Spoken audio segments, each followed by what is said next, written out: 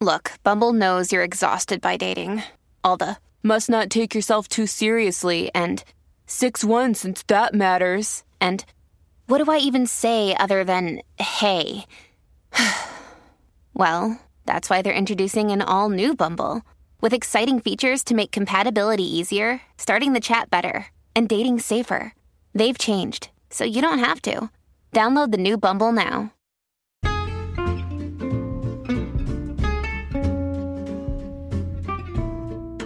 Hello, and welcome to It's a Fandom Thing. I'm your host, Erin Marlowe, and each week I'm joined by a panel of guests to discuss all things fandom and pop culture, primarily from a female perspective.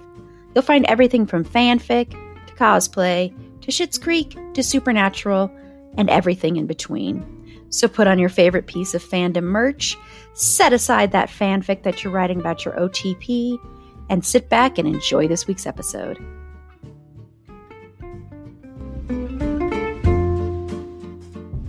Hello, we are continuing our celebration of comedies with a look at One Day at a Time, which again, this is also one that this was my first time watching it.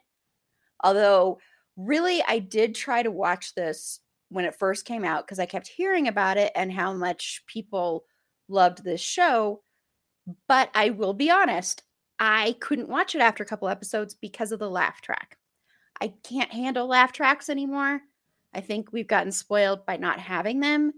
And so even though like I can rewatch shows that I used to watch and they have laugh tracks, if it's a new show, it turns me off. But when I rewatched it this time, Bex will be happy to know that I did end up loving this show. I did end up really, really loving this show. I cried a couple of times. I was surprised by that. I've actually told some people to watch it and that after a couple episodes, you'll be able to get over the laugh track thing. Because that's what it took. It took me a couple episodes, and then I was able to get beyond that. So I am going to talk a little bit about that later, actually, the use of it and why I think it works for this show, even though it's very out of fashion now. Okay, so cool. Hold on for that. Awesome. Something to look forward to. Awesome. Okay, but before we dive into One Day at a Time, I just want to know, so birthday girl, what are you into right now? About 20 minutes ago, I finally just watched the finale of Heartstopper. I don't know if you've had people mention that recently, but it is a Netflix show. I think it's based off of a series of graphic novels for teens. Maybe not teens. I don't know. I haven't read them yet.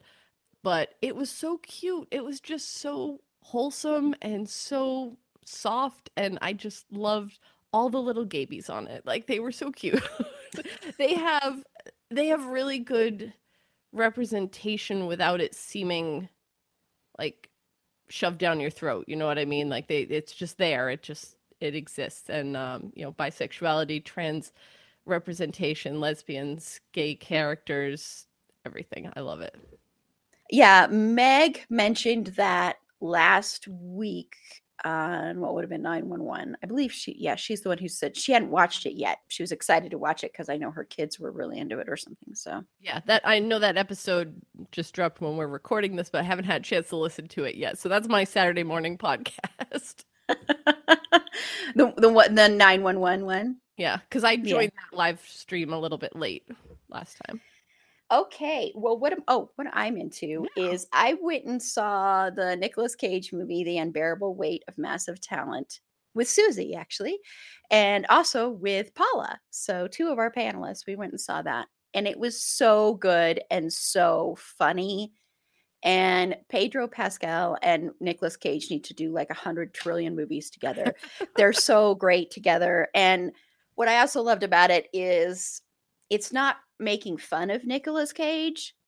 It's playing on the Hollywood movie star and the film star and his reputation, but it's never feels cheap or anything like that, or like it's poking fun at Nicolas Cage or anything. And it also kicked off something that we're going to start playing, which Susie came up with this idea, and also my podcast brain twin, Jen, who she plays this new thing on her podcast where they play 6 Degrees of Nicolas Cage because she loves Nicolas Cage so much. Well, funny thing is, Last week in his Instagram stories, Finn Whitrock happened to post that the co-writer of this movie is his cousin. So now, of The Unbearable Weight of Massive Talent. So now, because Susie suggested it, we're going to start playing 6 Degrees of Finn Whitrock.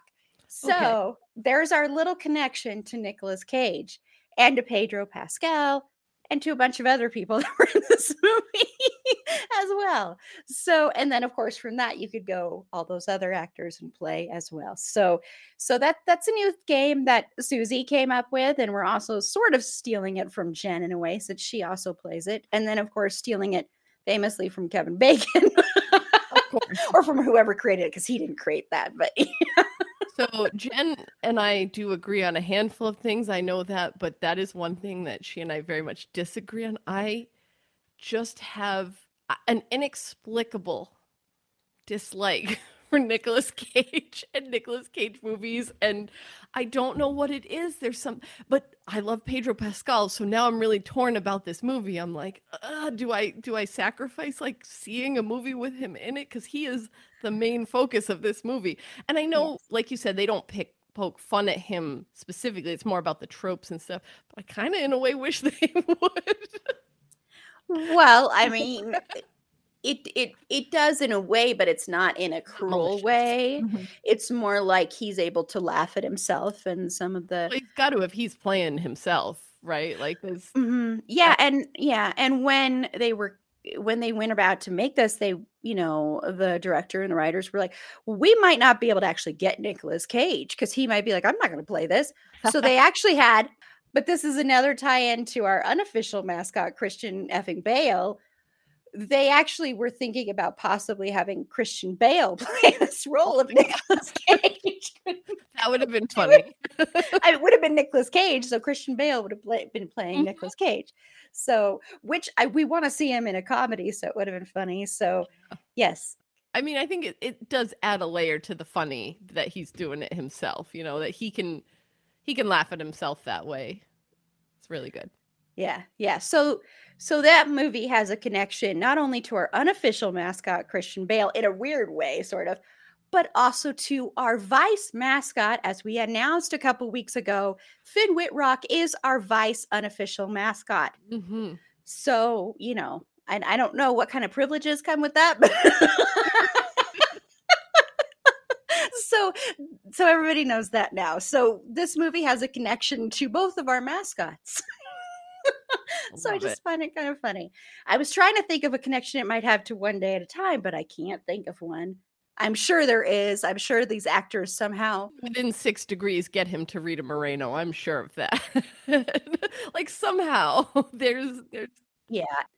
Okay. Well, before we get into it, I do have trigger warnings for people watching, scrolling the bottom. I know it's a comedy, but I still think this deserves trigger warnings, just like Ted Lasso had trigger warnings, or will have for our live stream viewers.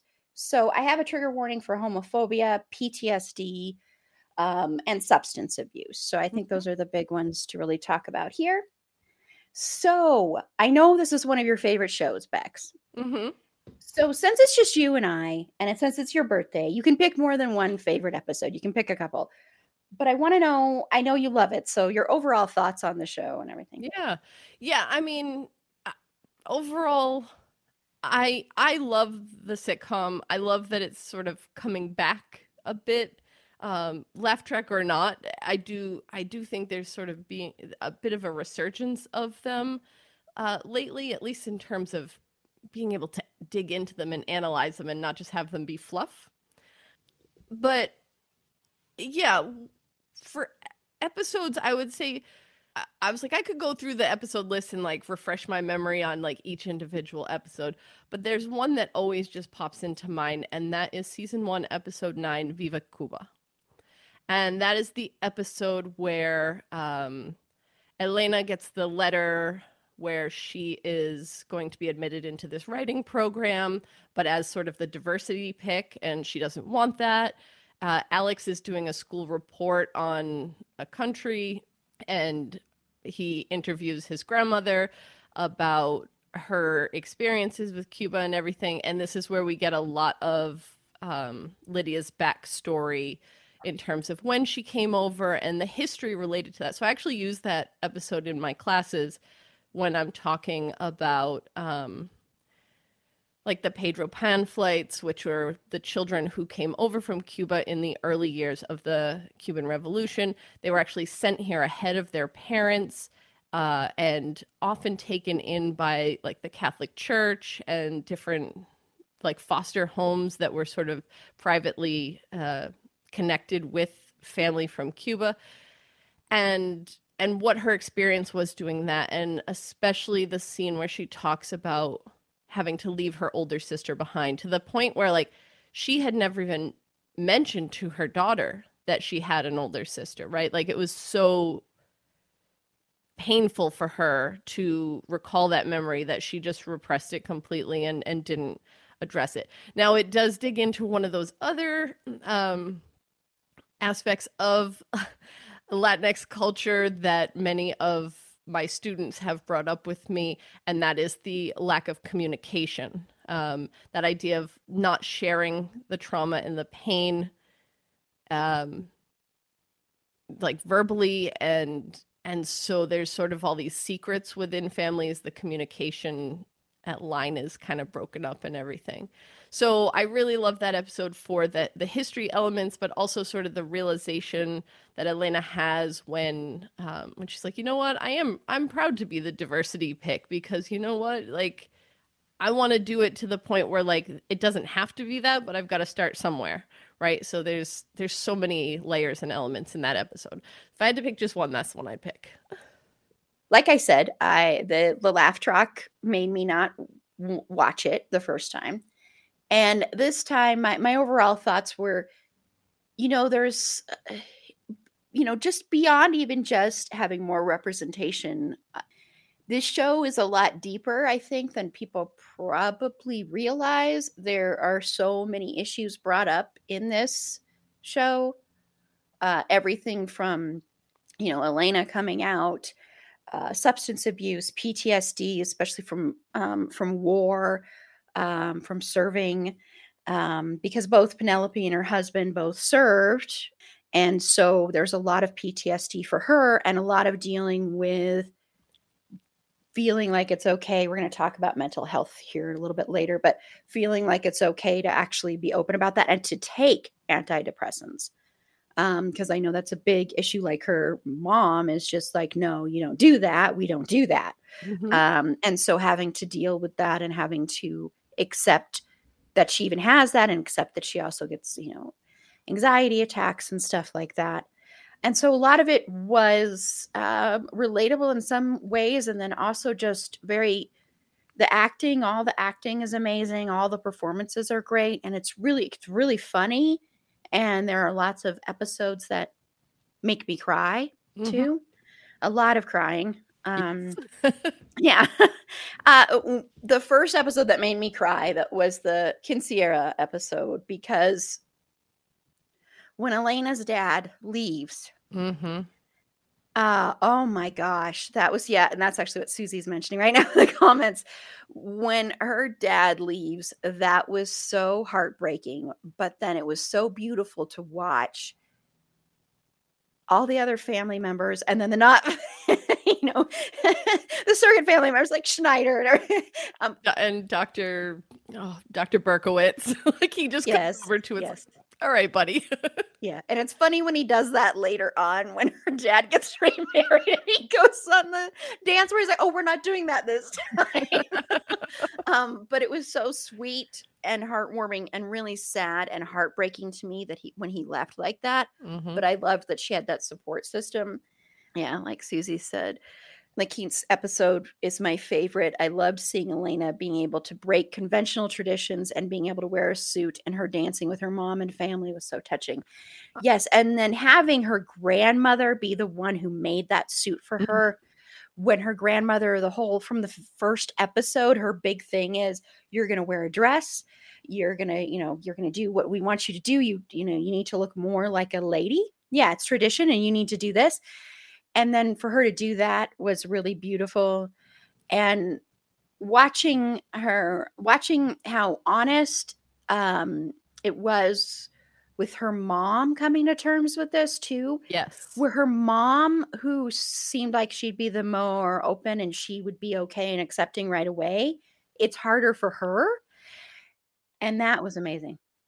When Lydia's coming to terms with it, she's like, well, who am I to get in the way of God? Like, Yeah. who do I think I am? I absolutely love that moment. But Elena, in that whole first season, right, that leading up to the quince, she has this whole big issue with the quinceañera and how she doesn't want to do it because it's like property and this and that and like trading me for like 2 cows or whatever the mom says at one point. Mhm. And I related so hard to that character in that moment because that would have been me, just like absolutely protesting against it. And as a little fun aside, when I got married, that was the one thing I told my dad wasn't going to happen. Like, he was not walking me down the aisle because I was not property being handed from one man to another. And instead, my husband and I came in at the same time from opposite sides of the platform and met in the middle as equals. And so like that Elena moment, that whole like, I'm not doing this because it's some like patriarchal bullshit. Was like, yeah, no, same girl. Like, I totally felt her there. Yeah, I love the pageantry behind a quinceañera, but I think for me personally, that would have been like just one of those places where I dug my heel in if that were my culture. Yeah, yeah. I mean, and Elena is a great character overall, and I love her best friend. Oh my gosh, Carmen. it was Carmen. Thank you. Mhm. I really like her a lot too. She's really sweet and totally herself too, and I appreciated that. And I also, a lot of the episodes that really, really stick with me, a lot of them are the ones that have to deal with, which it's no shocker because of my own personal stuff, but with the father stuff. Mm. And I also really love the episode. It's right after Elena finds out that her brother is seeing their dad behind their back. And the next episode, when you learn all about the birth of Elena, and it goes back and forth in time between when she was first born and then present. And I just thought that was a really, really beautiful episode too. Yeah, that's fantastic. The one thing I struggled with is because I did a lot of research on this show, and I've watched it at least like 4 times, all the way through, and I've watched separate episodes, but it was for research purposes, I swear. There's obviously the pilot is a pilot, and they end up changing things and switching directions, but in the pilot episode, they do talk about like something to the effect of having not lived there forever, like when they moved in or whatever. Yeah, or that's like true. that they were living there because the father was gone or something. And then later on, it's like they've lived there their whole lives. And I'm like, I will accept your plot hole because I love everything else about this show, but I do have to acknowledge this in my research. Yeah, no, that's a good point. That's a good point because that is true. That is true. Yeah, I just kind of let No, myself forget it because I was like, wait, I must have misunderstood. no, I did the first time too. Absolutely. Like I said, it was only because I was so going through with such a fine tooth comb that I like was like, wait a minute. Huh? Yeah. Yeah. Yeah, that's a great episode. I do the first season is really strong. I do think the episode where they meet the brother on the boat is also great to show that sibling dynamic, the son and daughter. That's another thing where my students, I teach a class on Latinas at Baruch College, and a lot of the Latinas in my class there will talk about the bias of the mother to the son over the daughter. And so there's a lot of like clashes between siblings because of that dynamic, that whole like favoring, oh, daughters have to like be prepping the dinner and doing this and that, but the sons can just like go sit and relax kind of thing, and the mom or the sisters will have to do things for them. That's something I definitely see my students standing up for and like trying to change, but it's a cultural thing and a generational thing that they're trying to break. And Lydia falls to this all the time, right? Because Papito, Alex, Oh, is yeah. her favorite. That's her baby, and yeah, it's like, and you wonder why she and Elena have sort of a tough relationship for some of it, and that plays into it, I think. Mm-hmm. Yeah, no, I definitely agree. Yes. So let's talk about the Alvarez family, Okay. which is Penelope, Elena, and Alex are her son and daughter, and then of course the grandmother Lydia. Yes. And we see other members too, but that's the core family that we follow. And they're living together because Penelope has left her husband, although of course we learn later they've always been living together. But she left her husband because her husband has been dealing with severe substance abuse and PTSD that he's not dealing with. Right. So she left because of a severe episode, which trigger warning for suicide as well. So he basically said he was going to kill himself and was preparing for that. And I think that was kind of the moment. And the fact that he wouldn't get help was kind of what kind of drove her out there, that she didn't want to have her kids around that a lot. So what are your thoughts on the Alvarez family? And do you have a favorite? Yeah. So, well, first of all, I want to start out with a little disclaimer about this is that I have recently written a whole academic research article on this. It's coming out sometime this year. I don't know. Academic publications are a mess, but it's called Verify. I had to write the title out because it's really long. Verifying Latinx Identities, Complex Character Representation in the Television Series, One Day at a Time. So this episode is just like right up my alley. And what I did in the article was I actually went through each character and kind of broke down their identity representations and so on. So I do have a favorite. It's Elena, just because I see myself so much in her. I was that girl in school, like, going against the grain for the sake of going against the grain half the time, but really like standing strong in my convictions. So what I look at in this article and what I want to talk about in terms of this family is how they help represent Latinidad in a way that breaks stereotypes. So often in television, when we have like a token Latinx character, they are a maid, they are a gang member, they are the spicy Latino lover, right? Like that, they're just filling a trope. And when you have an entire show with an entire cast of Latinx actors, you can create characters that are much more nuanced, and no one has to stand in and represent an entire culture. And that's, I think, what I love the most about this show. Now, there are some things lacking. I'll get to that later. But for Lydia, it's her status as an immigrant. Now, she's been in the country for decades, but there's still something she's holding on to because she didn't leave her country by choice. And so that's a big thing.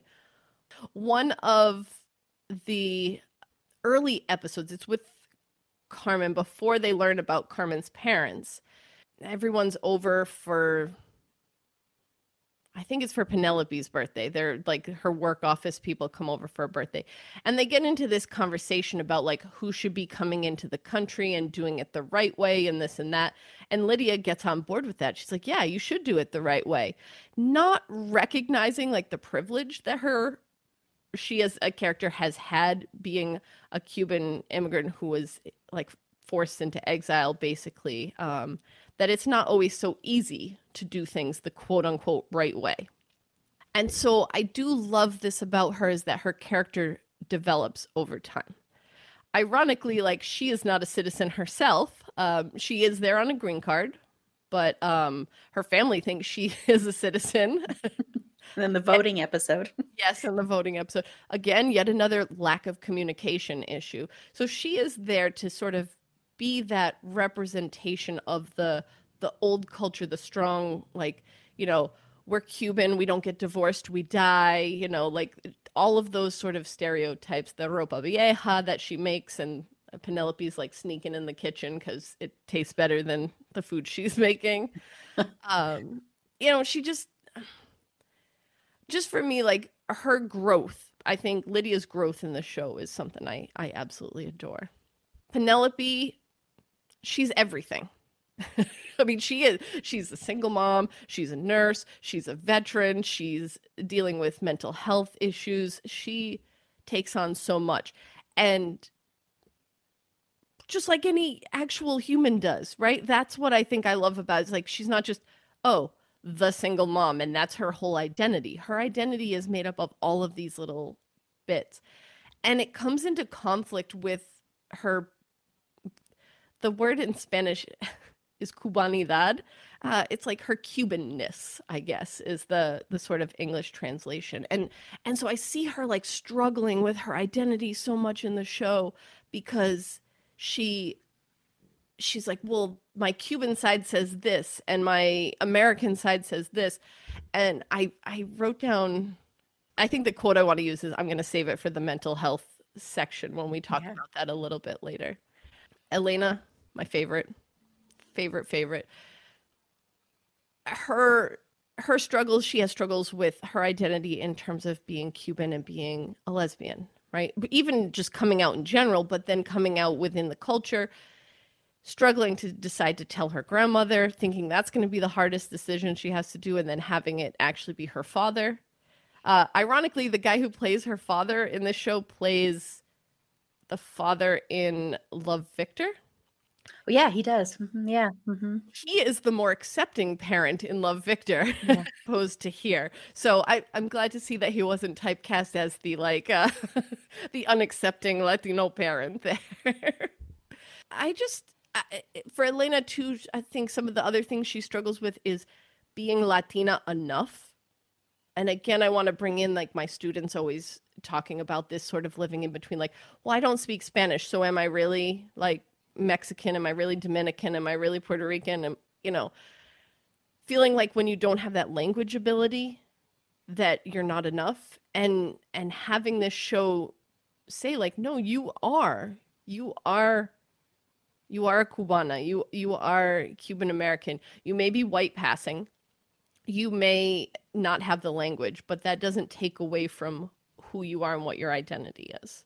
The episode that makes me cry every time is, I think it's the season 2 finale, where Lydia is in a coma, unconscious, in the hospital, and each family member takes turns talking with her. So we got like our little hospital bottle episode. And when it's Elena's turn, she talks to her about like so many of the issues that they never get to talk about when Lydia is awake. And she says, I just remember one day you were yelling at me in Spanish and I just pretended I didn't understand so I didn't have to deal with it. And then like Lydia freaks out and it's like, oh, your daughter, she can't speak Spanish anymore. She's lost her cubanidad. And she's like, yeah, so that's what I did. I just decided I wasn't going to speak Spanish to you, but like I screwed myself. And so she carries that burden with her. And this generational burden that we see from lack of communication, again, that'll come back with the mental health. Like Lydia doesn't have a diagnosis, but we can gather that she probably has anxiety too. And we see that Elena deals with this later on. Maybe that's in season 3. I don't know. It all blends. I believe it's in season 3. Yeah. And then finally, Alex, for me, Alex is still very light-skinned, relatively speaking, which is something I want to get into later. But in his family, he is the one who looks most Latino, whatever that means. But, in terms of skin color and white people not knowing what they're talking about. And he gets really defensive it's in the beginning of season 2, where his family's like, he gets mad because they're being so Cuban, like at his baseball games. And like, it's a bit exaggerated with the flag and this and that, but also like the little Tupperwares with the butter containers. That's real. Like that happens. But just saying like, hey, I've had people tell me go back to Mexico, and even being told to like build the wall. And he's like, I'm not even Mexican. Like they don't even know the difference. And then the other big thing with him is in season 3 with the drug use, when he is vaping and Penelope sits him down and is talking to him and is like, hey, you have to be extra careful because you are Latino, because you will be targeted for this. And she tells a story about how that happened to her and a friend of hers. So just the way in which all these characters sort of give us different sides and different aspects of these, like what it can be, what it means to be Latino is not one thing, I guess is the big thing that I take away from watching these characters, that there's not one way. Again, there's a big asterisk here because I want to get into something later when we talk about representation in general. But I don't know, that's my quick rundown of the characters and like the things that I really like about the way they're portrayed on the screen. Well, my overall thoughts on the family is, and my favorite is actually Penelope, probably because I relate to her in some respects with the mental health stuff. But also I also relate to it because I was raised by a single mom, and I was raised by a single mom that didn't get a lot of help from her family. She was kind of ostracized in some respects. I'm not saying that Penelope's family ostracized her, because they didn't at all. I'm just saying that she wasn't, she didn't, my mom has 3 brothers. Sadly, one did pass, but she does have 3 brothers, and they were always sort of the more favored in the family. And she was the oldest, but they were still the more favored. So that kind of stuff. And then the struggles of raising kids when you're a single mom and trying to make it and trying to do the right thing and not always knowing if you're doing the right thing. And I think that's a big thing she struggles with is, am I parenting okay? Am I raising my kids okay? Am I doing a good job here? Am I enough? And especially when they don't have the father there. And I think she struggles with that with both of her kids in different respects, because I think also because she's raising a son and a daughter, and I don't have kids, so I can't completely speak to that. But I'm sure it's a different feeling when you have a son or a daughter and how you're raising them. And with Elena, of course, her biggest struggle and fear, of course, is dealing with her sexuality and navigating that and hoping she's doing the right thing. And the episode where she finds out that Elena may have had sex for the first time with her significant other, because that's how they like to refer to themselves, as significant others. When she finds that out and her dealing with that, and how do I have this sex talk with my daughter who is a lesbian? How do I approach this? Is there something different that I'm supposed to say? Is there some different way I'm supposed to approach that so I think that's a big struggle for her in general when it comes to her daughter. Is she wants to be accepting, but she also worries that maybe the way that she might do it if her daughter was straight needs to be altered because her daughter is a lesbian. And I think for the most part, except for that there will be that added fear of her daughter being judged for that as well, and being picked on for that as well. Like when her daughter, like when Elena talks about how her and her significant other were followed by those guys off the bus, and the guys were like, "When are you going to kiss?" Being really disgusting and creepy. And so when she finds that out, that I think you didn't really hear much from her, but you watch her face in that. And I think having to realize that her daughter's going to have to deal with something that she doesn't know a lot about. And then, of course, she has her friend who's in her group therapy who is also gay. And so she talks to her a lot about it, tries to say, so how should the sex talk be different? What about sexually transmitted diseases? What about this and that? So you see her struggle with that constantly. And then I think with Alex, I think her biggest struggle there is that I think she still deals with the fact that, does a boy need his father around all the time? Mm-hmm. He doesn't have his father.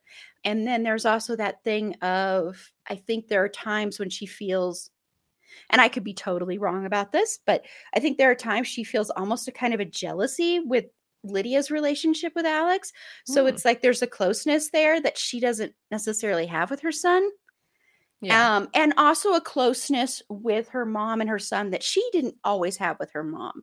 Like they have this unwritten language almost, they're like, they have these little inside, not jokes, but little inside things. They Mhm. both like in the episode when Lydia does have the stroke, when she's in the coma, and Alex goes there and does her nails because he knows she'll want to have her nails done because that's so important to her. Mhm. And so they have that kind of hidden little language and how he tells, is it Schneider that he tells? Yeah, it's Schneider. When he's like, don't mess up her nails. I just did her nails. Don't hold her hand. And then oh no, it's the Dr. doctor. Berkowitz, yeah. And then he holds her hand and messes up the nail polish. And he's like, oh, that was the thing I was told not to do. Oh, Dr. Berkowitz. But yeah, so I don't know. I mean, I could be wrong about that, but Well, I mean, they're fictional characters. We get to interpret them how we want. Right? It was just something I kind of observed was there seemed to be that. And I mean, so I think that might be a little struggle there. And then I love Elena. I love her a lot. I love how what I really appreciate about this show is that it didn't drag her coming out of the closet to the last season or something like that. It didn't become this thing where will she, won't she come out of the closet? Will she, won't she ever be able to have a relationship? It was never really like that. It was, I mean, yes, she's navigating, like she's trying to decide, how do I find out if someone is a lesbian? When she has a crush on that one girl that she does find out is a lesbian, but she already has a girlfriend. And so she is navigating that, but there was never that thing of, I'm going to hide this for long. She does hide it for a few but it's episodes. She's trying to figure it out, not because she knows and she doesn't want, it's, yeah. accidentally comes out first to Alex. Like she doesn't know he's there when she's talking, but the whole broccoli cauliflower talk, I was dying there. Like, wait, what? Alex is just very confused. That was good. But yeah, she does. She just like, so the first time she comes out to is Alex is accidental, but he doesn't even blink. Like he's just like, yeah, okay. And so I think it gave her that confidence early on to say like, okay, I am going to have to, like, when I'm ready to say something, I know that I at least have my brother on my side. He's got my back, right? Like I just feel like she knew that she had that one person. It made it that much easier. Coming out to Lydia, I think would have been the most difficult just because of how traditional she is and how, like you were talking about the dress and the whole, like the quinceañera and all of that, like it's got to be done this traditional way, and having Lydia be the one to accept it almost most easily after Alex is it's really heartwarming. Yeah, because like you said, she reasoned it out loud and went, well, I know God doesn't make mistakes, so this isn't, and the Pope said this and that, so yep, so who am I to judge? And yeah, it was really refreshing to see that, and that it wasn't something that was dragged out for episode after episode after episode. I mean, it would have been unrealistic, I think, in some respects, just because of anyone coming out of the closet. Not every single person in their life is going to accept them right away. So I think it would have been unrealistic to have everybody accept them right away. So I think having like, her dad not accept her right away, which is incredibly painful, I think was realistic in the fact that there would be somebody, probably, usually, I'm not saying that's all the time, but usually that does happen. But, and her even struggling going, maybe I'm bi. There was even her wondering that when she dates a boy for a little bit. And then of course, when she comes out, it's after her mom figures out that she's been watching porn. And that was funny. She thought it was Alex watching. She's like, it's not just regular porn. It's just, and I was like, it's just threesomes. It's okay. Yeah. So her dealing with that, struggling with that. So I like her a lot. And then also, she's very representative of, I think, the generation after millennials, and Alex is too, to to some respect as well. And I think that might be why maybe Alex was just like, yeah, okay, whatever. Because I do think that generation, for the most part, is a lot more accepting than other generations, and a lot more just like, okay, yeah, a lot more with, with pronouns and everything like that. It seems to be a more accepting generation. And you can see that she's, at the forefront of that. And a lot of the stuff she does, the activism and all of that as well.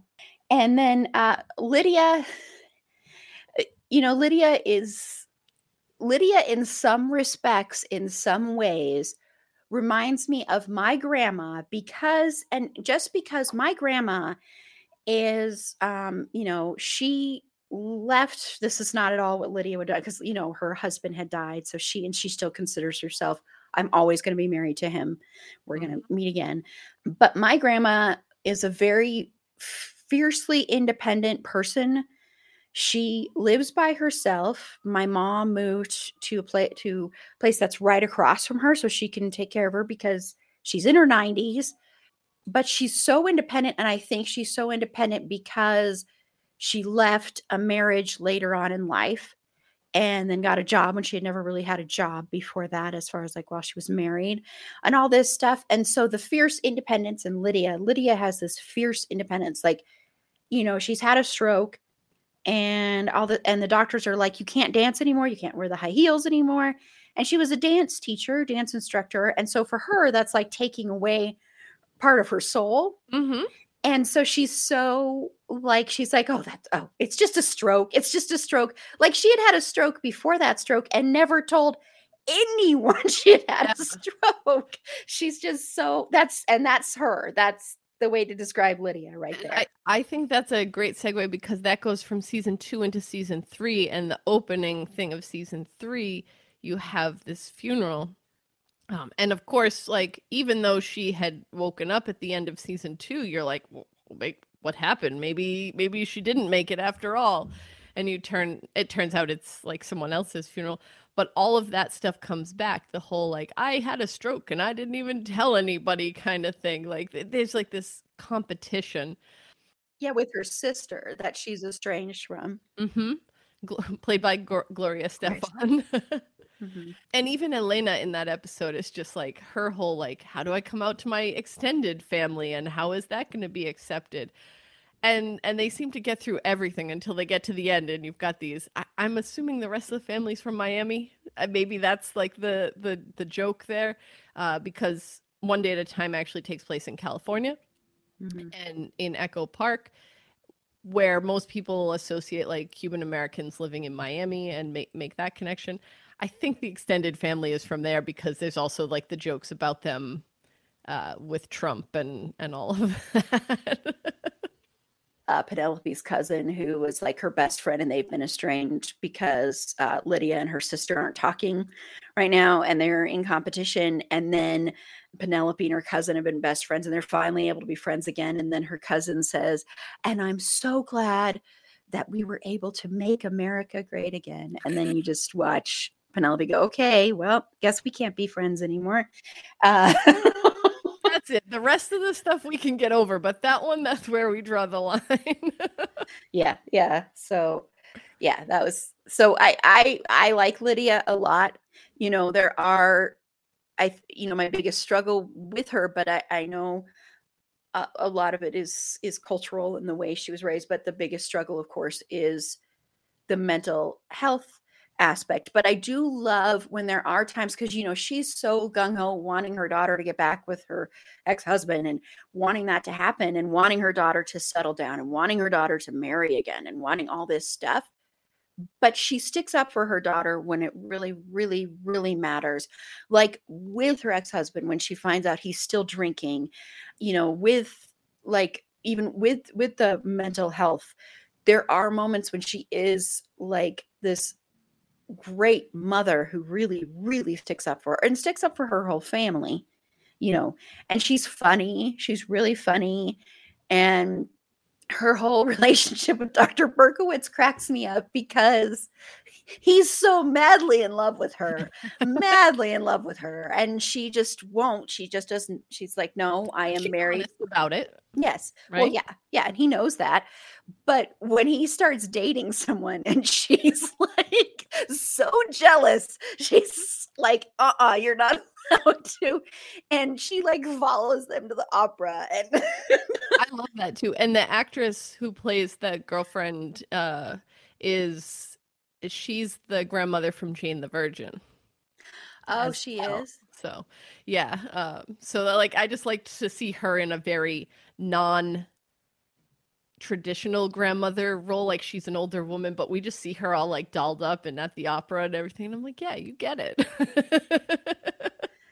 Yeah, I mean, it's just watching her there and then I loved the episode when she accidentally took the lozenge. I think it was the same No, one. no, that wasn't the opera. same one.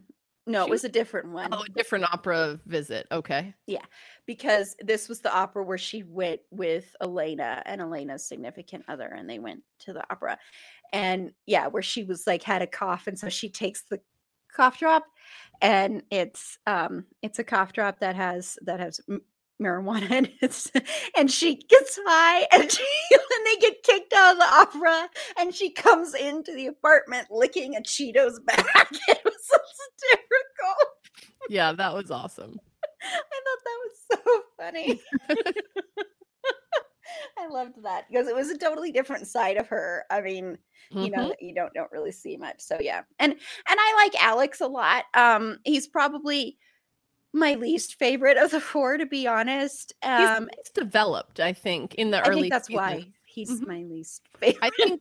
I think they were going to focus a lot more on him in season 4. So the episodes that we have in season 4, which were on a different network, and then they kind of disappeared. They're not always easy to find, but I think they're on Paramount Plus for anybody. I looked and they're not. No, they're not. Okay. I don't know where they disappeared to, but CBS bought the rights to them at some point.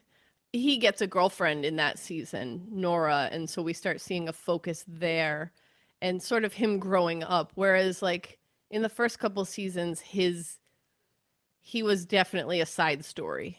Like Elena was the like her quinceañera was a pretty big through line in season 1. He didn't really have as much in that early season. Yes, it runs in the family, and Elena finished the Cheetos too. Just when she was on the phone, true. They all had the Cheeto. Yes, because Penelope was finished like what was it, like 2 bags of Cheetos when she was on hold with the VA. I mean, you're on hold with those folks for a long time, from what I understand. Yeah. That's probably why he's my least favorite, because he is the least developed. And I wasn't able to watch season 4 because, like Beck said, you can't find it. And the first 3 seasons are on Netflix because it was a Netflix show at that time, so you can watch them there. But I couldn't watch season 4; I couldn't find it. So, yeah. Okay, well, let's get into Schneider, which, I mean, we didn't really mention that this is a remake of a show that was in the 70s, late 70s. And you do have one of the women who played one of the daughters. She is in this. She plays the therapist in the group therapy. Yeah. But Schneider was a main character from the original one, and he was the handyman. And in this one, he's also a handyman, but he also owns the building. He comes from a very, very rich family. He's from Canada. And he's undocumented. Yes. Undocumented Canadian. Yes. And he pretty much ingratiates himself with the Alvarez family, but he also considers them his family. And he is struggling with substance abuse. He's clean and sober. How many years before? I mean, he does fall off the wagon. I think it's 8 years. Because he has his chip. Yeah, I couldn't remember what year. Season he wants to put his chip in the Alvarez family shrine, and they're like, but you're not in the family. And he's like, but aren't I? Yeah, and he does fall off the wagon. That was towards the end of season 3, and he does start drinking again, and all of that. So, what are your overall thoughts on Schneider? Okay, I have one word. Carla, I hope you're still here. Eyebrows. I He is on my list. I'm compiling a list of top You're 10 compiling eyebrows. a list of eyebrows. There's only 9 on the list right now, but I'll get there. I'll get the 10th one. Oh, his eyebrows, yes, and the glasses. All right, okay. So besides him being dreamy, I think if as attractive as, thank you, Carla. I'm glad you're still here. And you know what? He hides them behind those glasses in the show, but I do like him better with the glasses. I'm not gonna lie. Oh, I have a thing for guys in glasses. I love guys in glasses. Especially guys with brows and thick black hair and glasses. I don't know. I have a type. I'm sorry. I'm not sorry. That's a lie. Yeah, like. But what I do appreciate about his character, so like, very attractive. Yes, that's my number one thing. Number 2, he would annoy me a bit. There really is something about a guy with great brows. He would annoy me. Too, so. He would annoy me if I had to like interact with him. I'd be like, oh, just go home. Just go home. What I appreciate him, and this is where I'm going to go back to the whole like laugh track live audience thing, is that he is the butt of the jokes. It's just nice for once that the butt of the jokes is the white man, right? And so I've been doing some research on television shows and sitcoms in particular, and Latinx representation sitcoms. And one of the chapters that I was reading about, they were talking about the removal of the laugh track, in particular Scrubs, which also has Judy Reyes, who is that Judy Reyes in that? I never watched Scrubs, but I think we're going to probably cover it next year during our sitcom section or comedy section. Sorry. No, that sounds good. I'll be watching that one. So often the laugh track in the live studio audience that is obviously prompted laughter, they get the little things like laugh now or ha ha ha or whatever. They were traditionally used in shows that focus on white protagonists, and the laughter was meant to lift up those white characters, but mock the minority characters. And in this show, we see a reversal of that. We see that sort of that trope flipped on its head. And yes, I was pretty sure it was Judy Reyes because she's in this show as well. She's Ramona. And she plays Carla on Scrubs. She plays Carla. She does. So using the live studio audience laugh track to make Schneider the butt of the jokes instead of the Alvarez family is for me like a cut at that traditional like, oh, let's make the minority person the butt of the joke. And so that's why I think the laugh track studio audience thing works for me in this show, because I thought about it and it's like, yeah, okay, Norman Lear did the show and he was known for sitcoms with laugh tracks and blah, blah, blah. And maybe that's all there is to it. But when I look at the stuff, I'm like, oh, I've got to find something more to it. There's got to be something to dig into. And for me, that's it. So when I see Schneider as the funny man, we need to laugh at him. We need to not like, we want to intentionally direct the laughter at him. And that's why I think it works. Now, beyond him as a funny character, obviously his drinking is a problem for him in season 3. And that says a lot about his relationship with his father, which, is something we talked about with Ted Lasso. But that sort of father figure and the struggles with it and so on, which the father for that, he's from Ferris Bueller's Day Off, right? He's Cameron, Cameron and Ferris Bueller. Oh yeah. Yes, that's right. I thought you meant like he was. Little confession here. I hate Ferris Bueller's Day Off. That's fair. I'm so much, but anyway, yes, he is. He is a white privilege boy show, like a movie. People love it though, but yeah. Yeah, so I do like that he has some serious storylines as well, but I mostly appreciate that he is where the humor is directed. He's also he's a tool for learning, right? When he shows up in that Viva Cuba episode with the Che Guevara t-shirt on and they're like, hey, let us tell you a little bit about who this guy actually was and what he stood for, right? You know, that serves as a lesson for white viewers as well, I think. And the gentrification, when his father comes and his father wants him to sell everything and turn them into condos and sell everything, and then that leads to him standing up to his father for like the first time ever, is the impression you get. Mm-hmm. So yeah, that as well. But Yeah. What do you think about him? You a Schneider fan? I am a Schneider fan. I do love guys in glasses.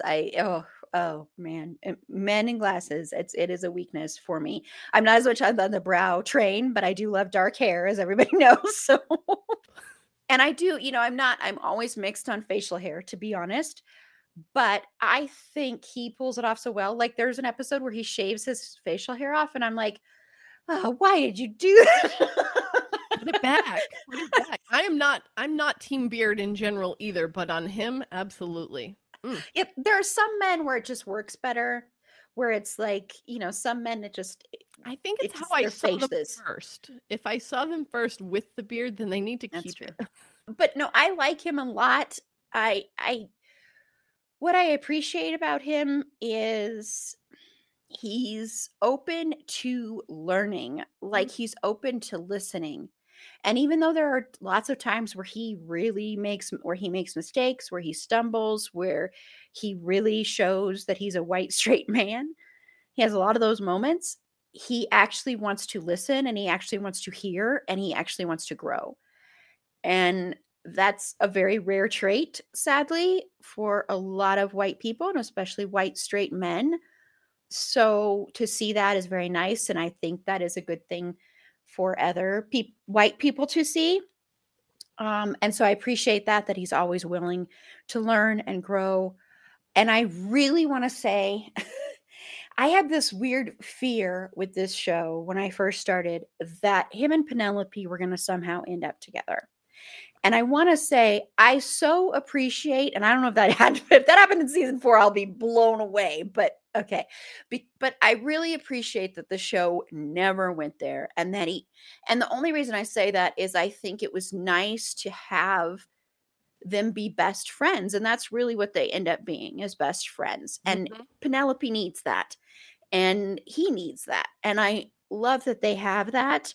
And I love that it didn't become a romantic relationship, because men and women can be friends. And I liked that we got to see that, and that it was a healthy relationship.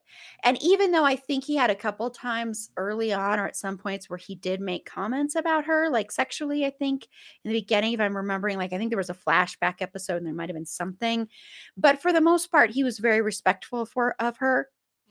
And his love and admiration for this family, and I think it's because he had a family where he was not close to anyone in his family. Everyone was very closed off. And his father kept remarrying and always, after really, really young women. And his father has no faith in him. And, like his nickname is Golden Child, but that's because he wet his pants or wet the bed all the time or something. Yeah. And so it's like, so that wasn't even a term of endearment. It was an insult. So I think because he never had that, and then he sees this family that even though they may fight, they're still really, really close. And he does at first, ingratiate himself, like he's always just there. He always just walks into their apartment. Like, really, he does not understand. You are not supposed to do that with your tenants. I got you another chair. We don't need another chair. Yeah, for me. Give them notice. But eventually they end up loving him too. And he becomes like a member of their family. And I love watching, because he's not a good handyman. He doesn't know what he's doing. Nope. But I love I love the episode when, Elena gets a job and starts working with him. And she instantly is a better mechanic. That's not the right word. Handyman. Than he is. And I just think it's so funny because that also just, kind of just eliminates some stereotypes, although it might play into a certain other stereotype, I will say. But I just loved that they were bonding and they became closer, like almost like brother sister kind of thing. I liked that a lot. I loved how accepting he was, because he was also one of the first people to know that Elena was a lesbian before even her mom knew too. Yep. So I loved that. I loved when he finally started to really not just be all about sex, because he is kind of a ladies' man. And then when he finally meets someone that he loves and is kind of his equal, I really appreciated that. And I, the scene when like his hot tub is leaking into the kitchen. And he's been hiding that he's rich from this woman that he likes. Yeah. And she's actually rich too. And they've both been pretending to be poor. So ridiculous.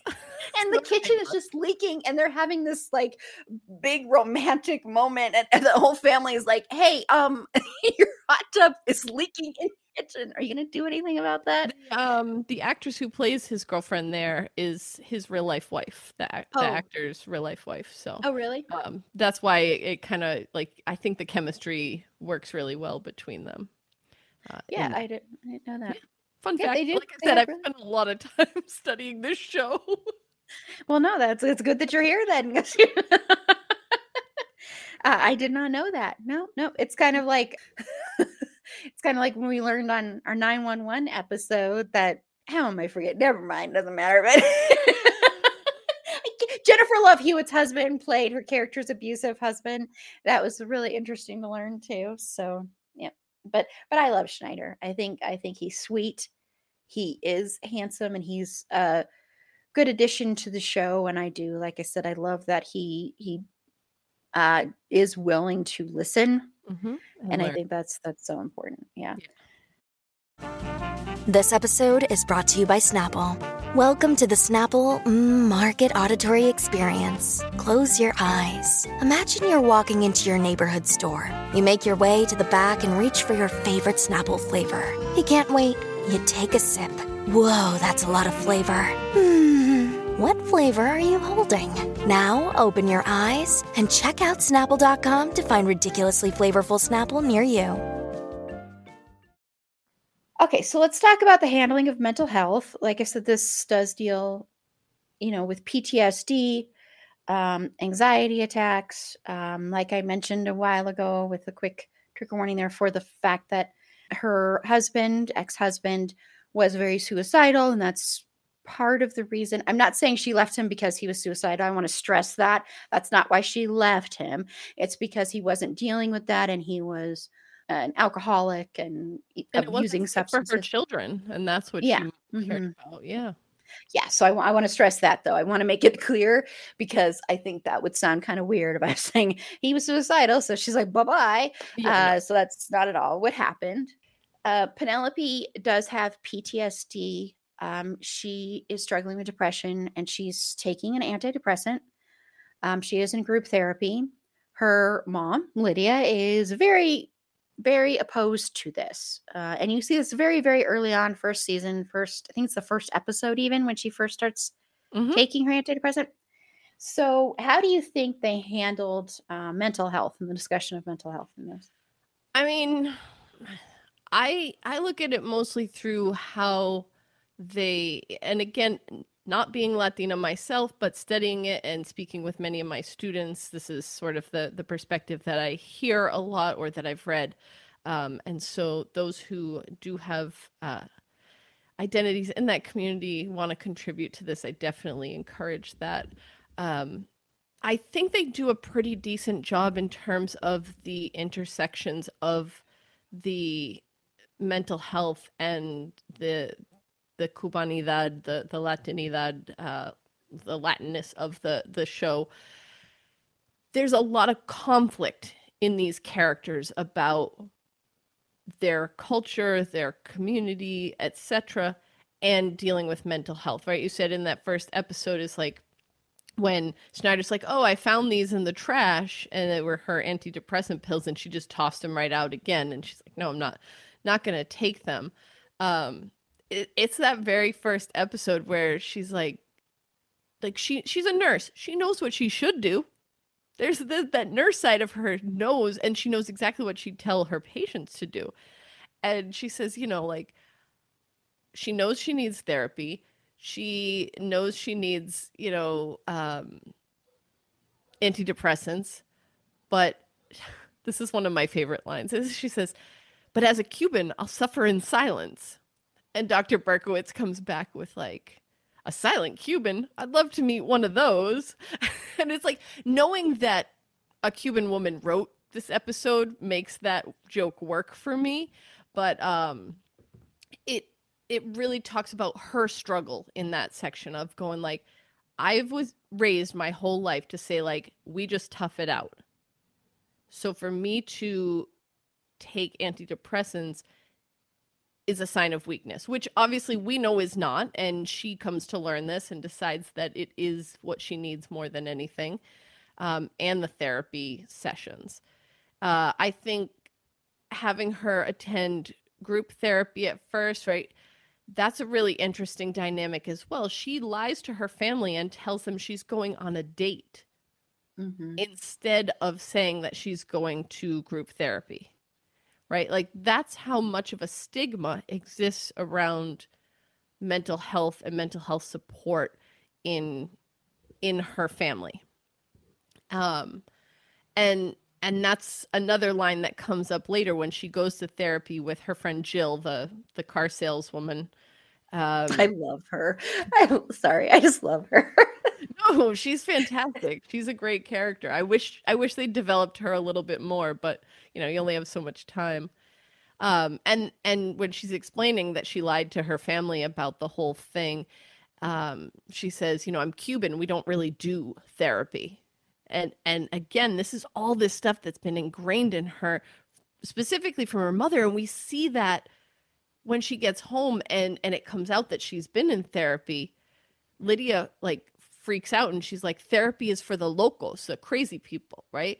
And so it just further like reinforces this negative stigma of someone who can't just tough it out, which is never a good solution, right? Because when you try and tough it out, you're bottling it up for so long that it is going to reach a boiling point.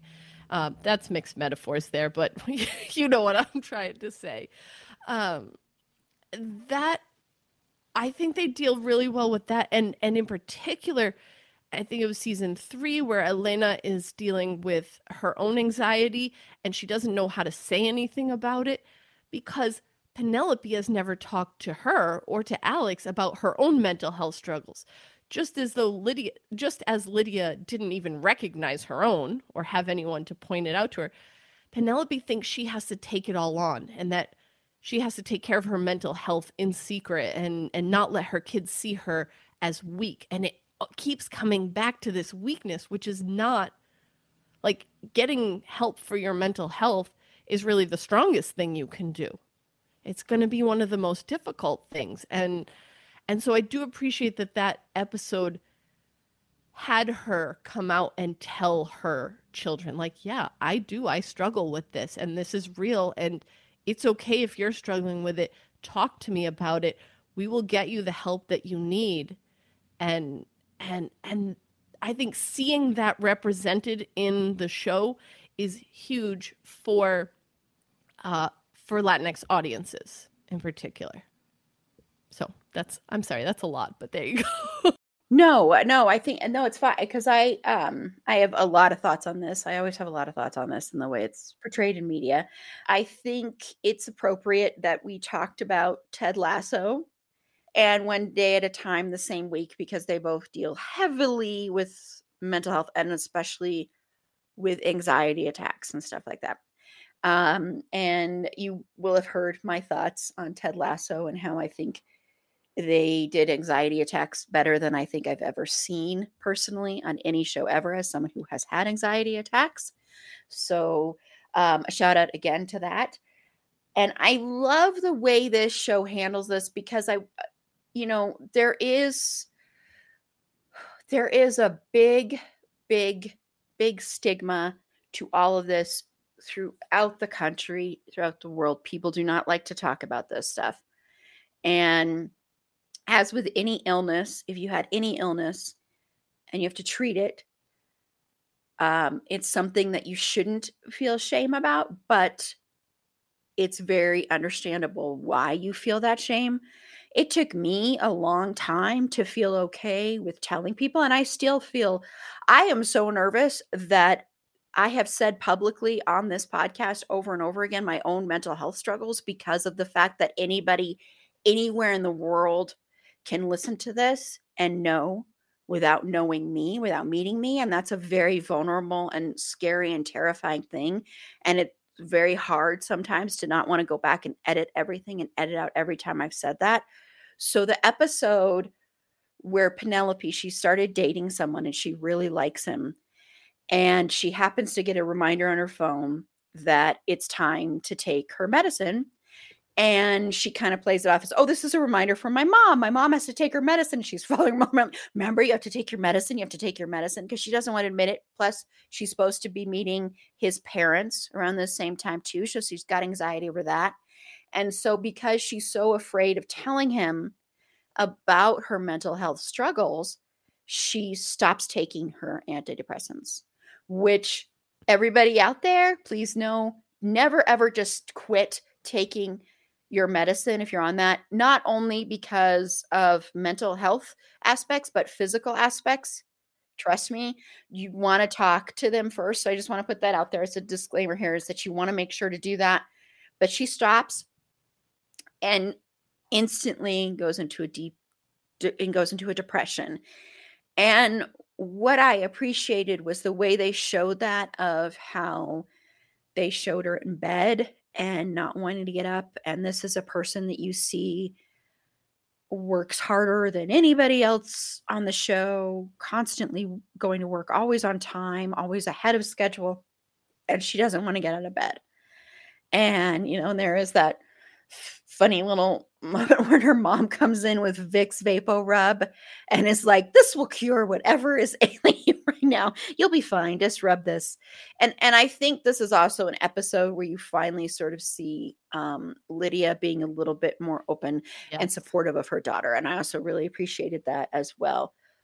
But watching that episode and was so relatable in the struggle of every time you tell someone and you come out with that you have a mental illness, it's like the first time. It's as hard as the first time, because you don't know, because you do have people that will leave you. They will just instantly turn away. They'll be like, whatever, why don't you do more yoga? Why don't you do more breathing? And I'm not saying that stuff isn't helpful, but it's really patronizing when you say that to people. Why don't you take a long walk? Or, this will pass. I get that all the time. This will pass when you get into those deep depressions. And what people don't realize is it's this chemical thing. So yes, logically, I know it'll pass because it's passed before, but that doesn't make when you're drowning in it and feeling like it's never going to pass any better. Hearing, this will pass. No, absolutely. So I loved how they portrayed that. I thought that was really right on and very accurate. And the episode when she is having a panic attack and dealing with her anxiety, and then you see that Elena has had one, and then I love the episode so much when Alex is comforting his sister when she has a panic attack. I thought that was so, because they fight a lot, but their relationship is so beautiful to me. And that was just like, that was really beautiful to see, because that I think is even rarer maybe it's a new generation thing too, because seeing a teenager and comforting his sibling and letting her know what to do and getting her through that panic attack was amazing. And I love that was recognized and that his mom acknowledged that and stuff. So I think overall they deal with it really well. I think with the substance abuse, for the most part, they deal with that really well. I do think there are moments, and I think this is because it's a sitcom and Right. sitcoms tend to have that. This is the learning moment. And I think very much when Schneider fell off the wagon, that episode had quite a few moments where it felt very not after school special, but very much like, this is the learning moment, and this is when I'm going to have this very learning moment type talk with you. And Penelope tends to sometimes have those talks a lot. But I forgive it because it's just the way a sitcom. But I will say, compared to a lot of other shows, they handle this a lot better than other ones do. I think especially when I think back to the sitcoms that I grew up with, right? The TGIF type stuff. Like, it just, everything was magically better within each episode. And I mean, to be fair, we didn't watch things the way we watch now, so I don't remember how much of like a through line there was on those seasons, but I do really appreciate the way that even sitcoms can be very well thought out, very well written, and tell a fantastic and honest story, even if they do have the occasional after school special moments, which they definitely do here. Yeah, no, I mean, I think for the most part, I would not say there's anything they do wrong here. And, especially when that episode, when she stops taking her medicine and when she has the conversation with the guy she's dating and says, look, this is what happened, because she doesn't end up going to the dinner. She ends up blowing it off. Right? I think that's Max. Yeah, I couldn't remember the name. Tall guy.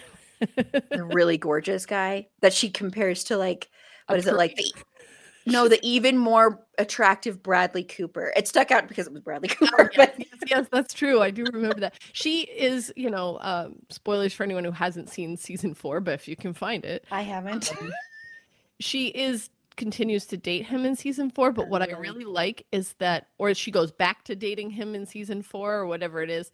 What I really like in that is that they definitely talk about the idea that, like, she doesn't want to get married. She wants to have a relationship. She doesn't want kids. Yeah. And she needs him to be okay with that, and or else it doesn't work. And that's something she's not willing to compromise on, and she doesn't, and I appreciate that. But it's also like they have this whole thing it's actually the series finale, where there's like this fancy thing set up on the roof, and everybody goes out to the roof to like look at the full moon or the eclipse or something. They're going up there, and they go up at a time as couples, and she goes up there with him, and she thinks he's set up this whole thing to propose to her, and she like freaks out. She's like, no, my answer is no. I won't, because she's not there. And I appreciate that they don't rush it. Like you said, the idea that, like, oh, maybe you thought they'd put her with Schneider and that didn't really work for you. It doesn't work for me either. But also just the idea that, like, she had to be married to a man at the end or engaged to a man at the end. Like, no, she doesn't, because that's, that much more realistic. Yeah. And I was really sad when they broke up. So I'm happy to hear that, because I loved them together. I thought that was a very good relationship for her. And he was absolutely gorgeous. That's beside the point. Every guy she dated, and her ex-husband too. Every guy pretty much in this is absolutely gorgeous. So hey, lots of eye candy, which is always nice. But no, I thought they handled it really well. And like I said, I love that when she does tell him and is honest with him. And when he says to her, I don't remember the exact line, but it's like the perfect thing to say when he basically says, okay, so what's the flaw you're going to tell me you have, or something like that? Because she's like, well, there's this one, flaw, or so, I don't remember how she words it. And he's like, well, what is it you're going to tell me that you have? And I know it sounds cheesy or whatever, but I think that's the perfect thing to say when someone has basically just told you the thing they're the most afraid of telling you because they think you're going to leave. And then to have that response of, well, that's not a flaw, is like the perfect response. And that's another reason why I loved that guy. I just loved that guy. I thought he was so amazing. We like Max. We definitely are team Max. I think he was my favorite male character. I liked him even more than Schneider. So yeah, I was very heartbroken when they I was like, why do you want to have kids? It was a justifiable breakup. It was. And I really appreciated that they did it. And honestly, even the way they brought them back together and the status of their like relationship or whatever you want to call it, it worked well with the storyline, I thought, in season 4. Yeah, well, maybe someday I'll be able to watch it. I don't know. It was really, We'll find it out there. yeah, that was really frustrating. Okay, well, the last thing I want to talk about is representation and how well or not the show handles this overall, Bex. Okay. So I think for the most part, this show does a really good job at many intersections of a Latinx identity and fill in the blank, right? We've got a first generation Latina immigrant.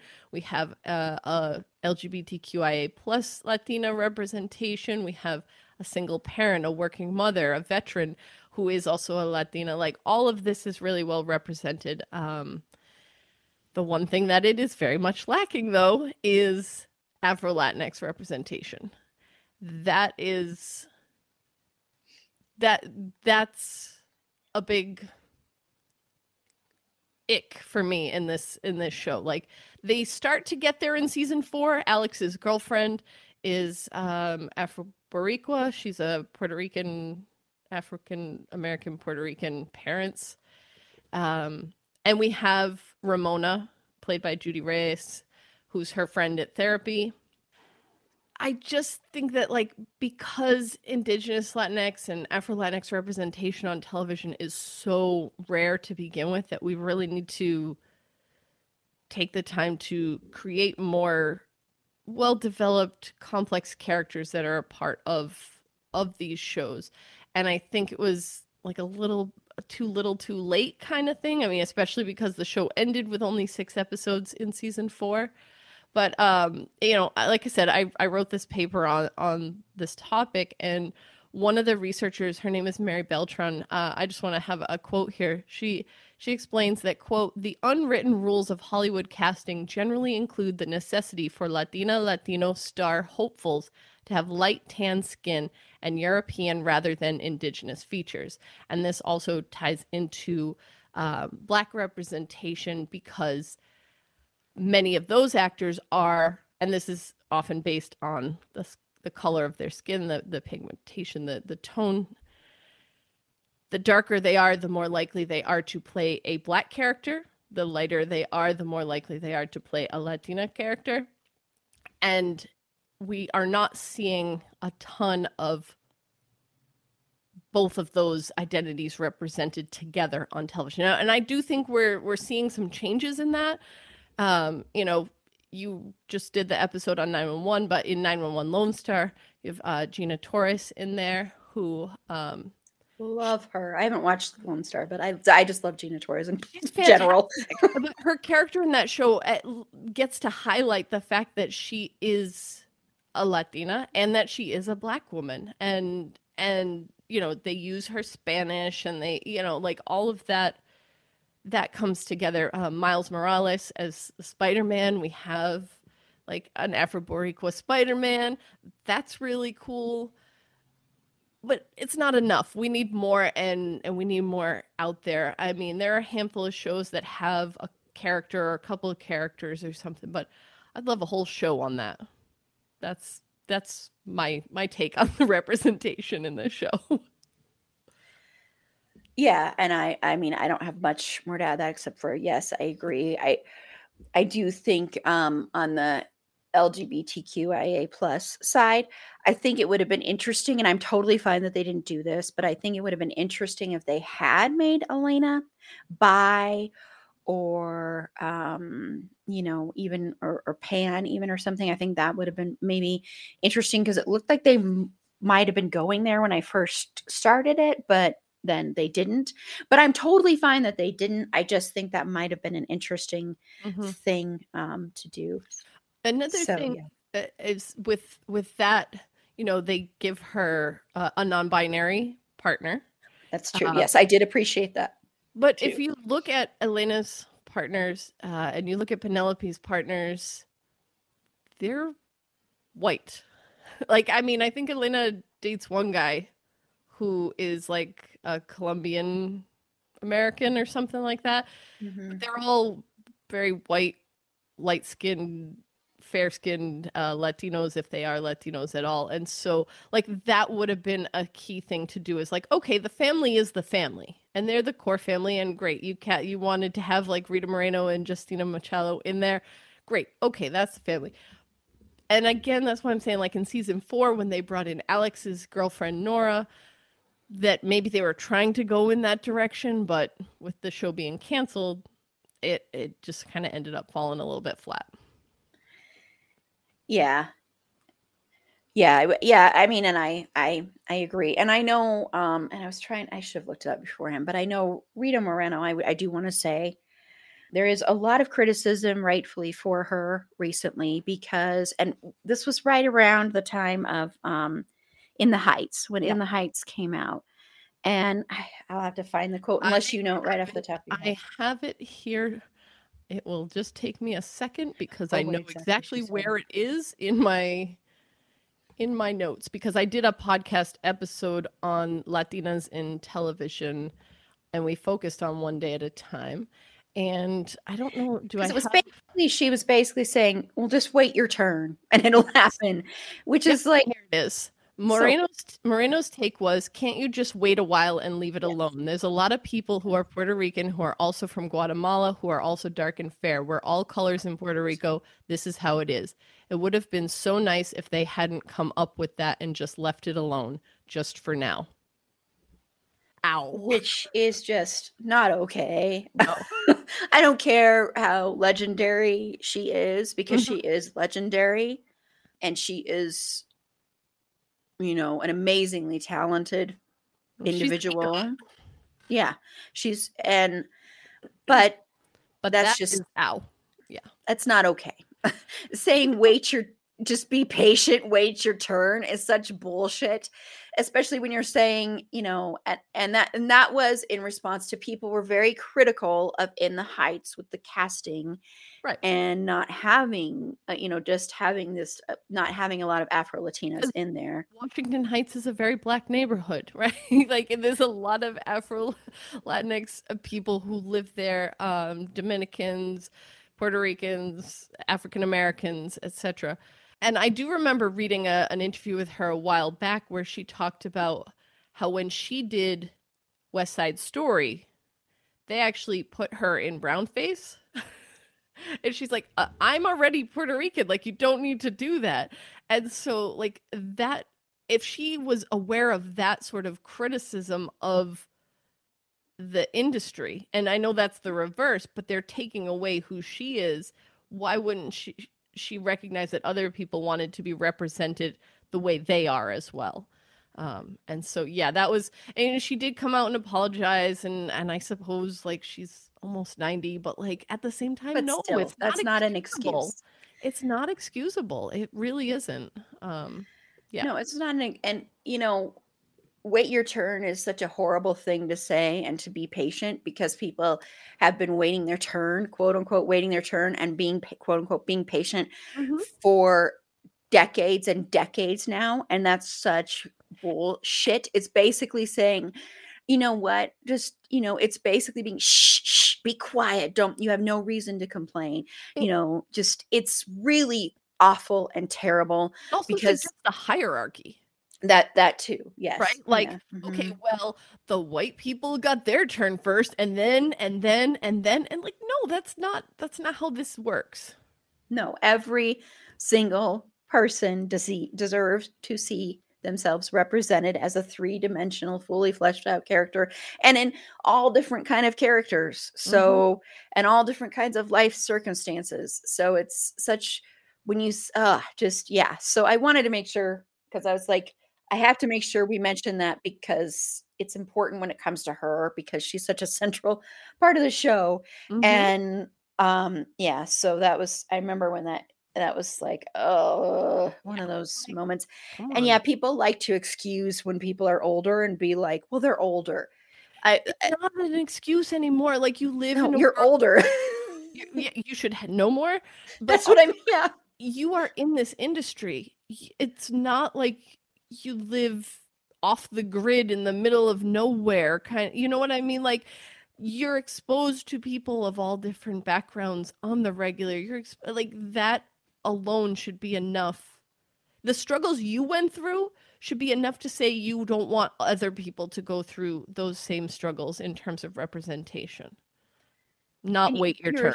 You're a human, and you're a human being on top of that. So you should just know that that's just so flippin' annoying and obnoxious. And hey, I loved In the Heights, but it's, that's the thing I think. And I think people feel like for some reason you can't critique media and that criticism is not okay at times. But I think that's how media gets better. I think that's how we learn. My favorite show is Queer as Folk. I can critique that left and right. I have issues with it.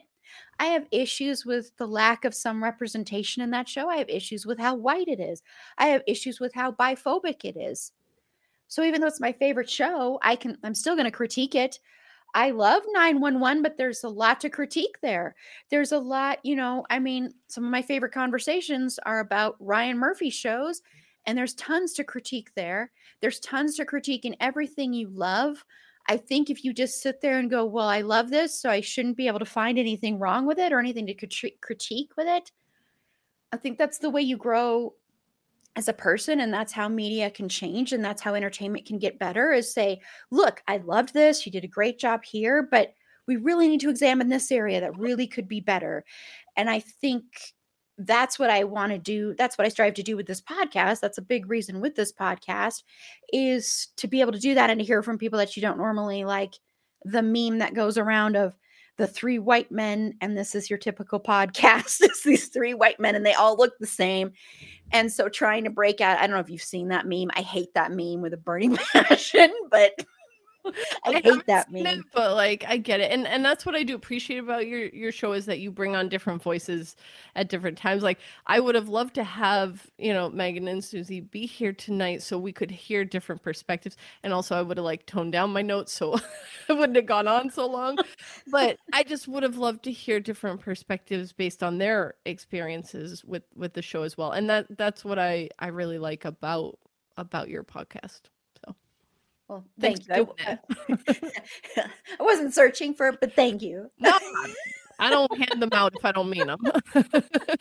But thank you. I appreciate it. So, yes. So, everybody out there, critique is fine and good. And do not feel like you should not be allowed to critique your stuff you love. When you're critiquing it in a way where you're like, I'm just doing this because everybody loves it, so I'm just going to spit on it, that's a totally different thing. That's different. I mean, that's what I wrote this whole article on how great the representation is in this show, but there is a whole section on where it's lacking in representation, because I can't just pretend that doesn't exist.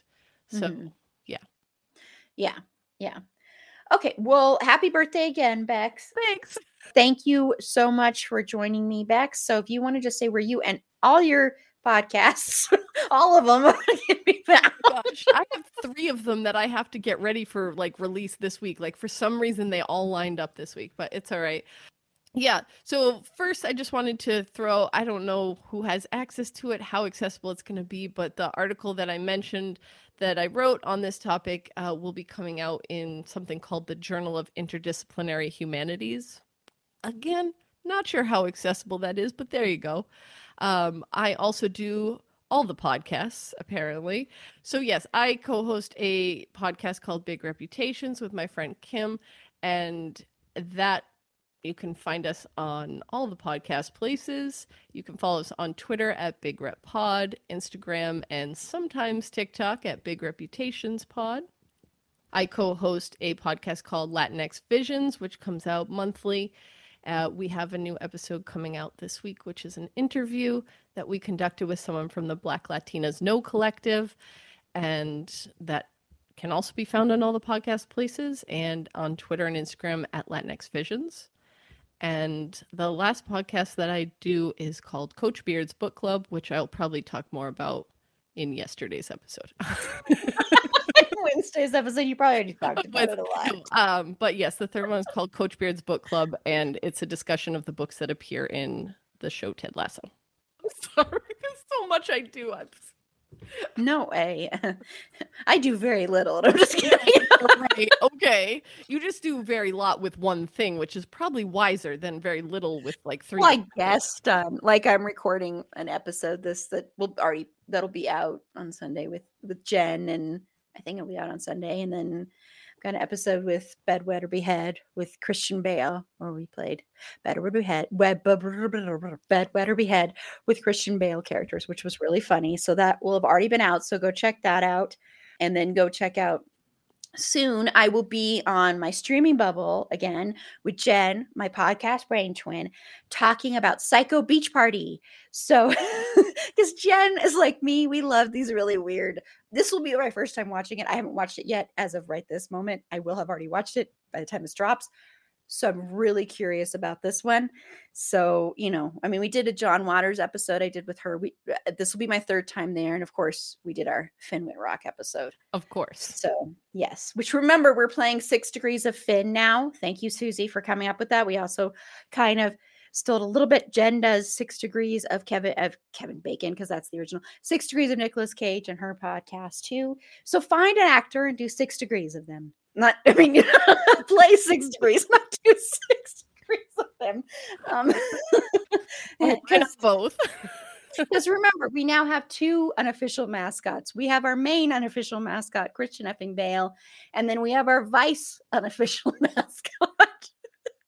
I'm just saying that, like, if something happens, like for some reason we fall out of favor with Christian Bale. That'll never happen, Christian. Okay, but this is Erin, and for real, well, you can follow me all those other places too, but you can follow me on Twitter at @AprilBeauty. The E and the A and the B are capitalized. Be sure to like the show on Facebook at facebook.com/itsafandom_thing_pod.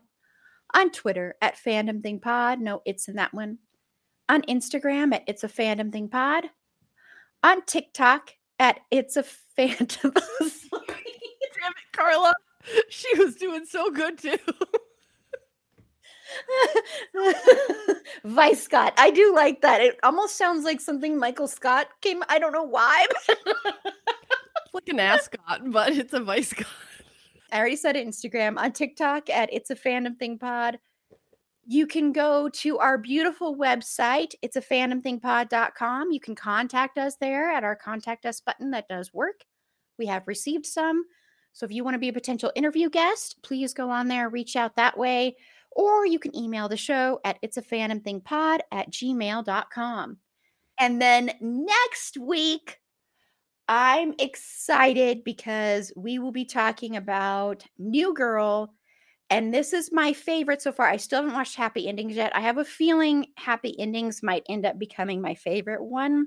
I could be wrong. I don't know.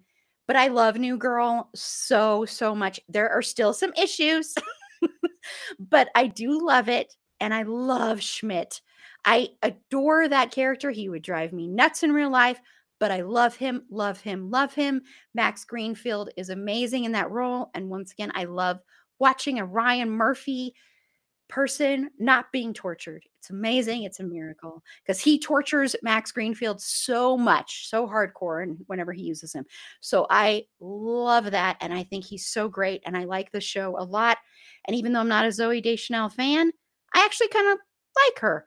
So the show. And then we'll be talking about Community. So Carla's going to be back for that one.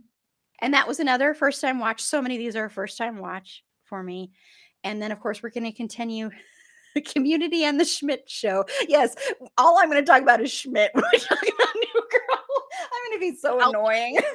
It will be like, topic 1, Schmidt. Topic 2, tell your handle on Twitter. That's all we're going to talk about in my New Girl panel. No, that's going to be Susie, Tiff, and Meg for New Girl. And New Girl is going to be a live stream. So by the time this drops, we will know the date of that. But that will be a live stream. That'll be a ton of fun. Tiff hasn't been on the podcast since January. So I'm very happy to have her back. I love Tiff so much. So it'll be exciting to have her on. She's going to be on also when we do Happy Endings. So it'll be exciting. And just a note to my panelists, if any of them are watching here, I had room just magically open up on How I Met Your Mother.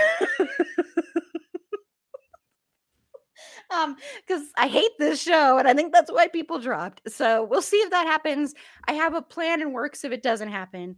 And then I really like Community. I did have to take a break from Community because I did have to take a break from it, but I do like it. So I'm looking forward to that one. The only one I'm not looking forward to is How I Met Your Mother. But anyway, that's why it might not happen because we're losing all our panelists. So until next time, remember, it's a fandom thing. Black Lives Matter and stop Asian hate.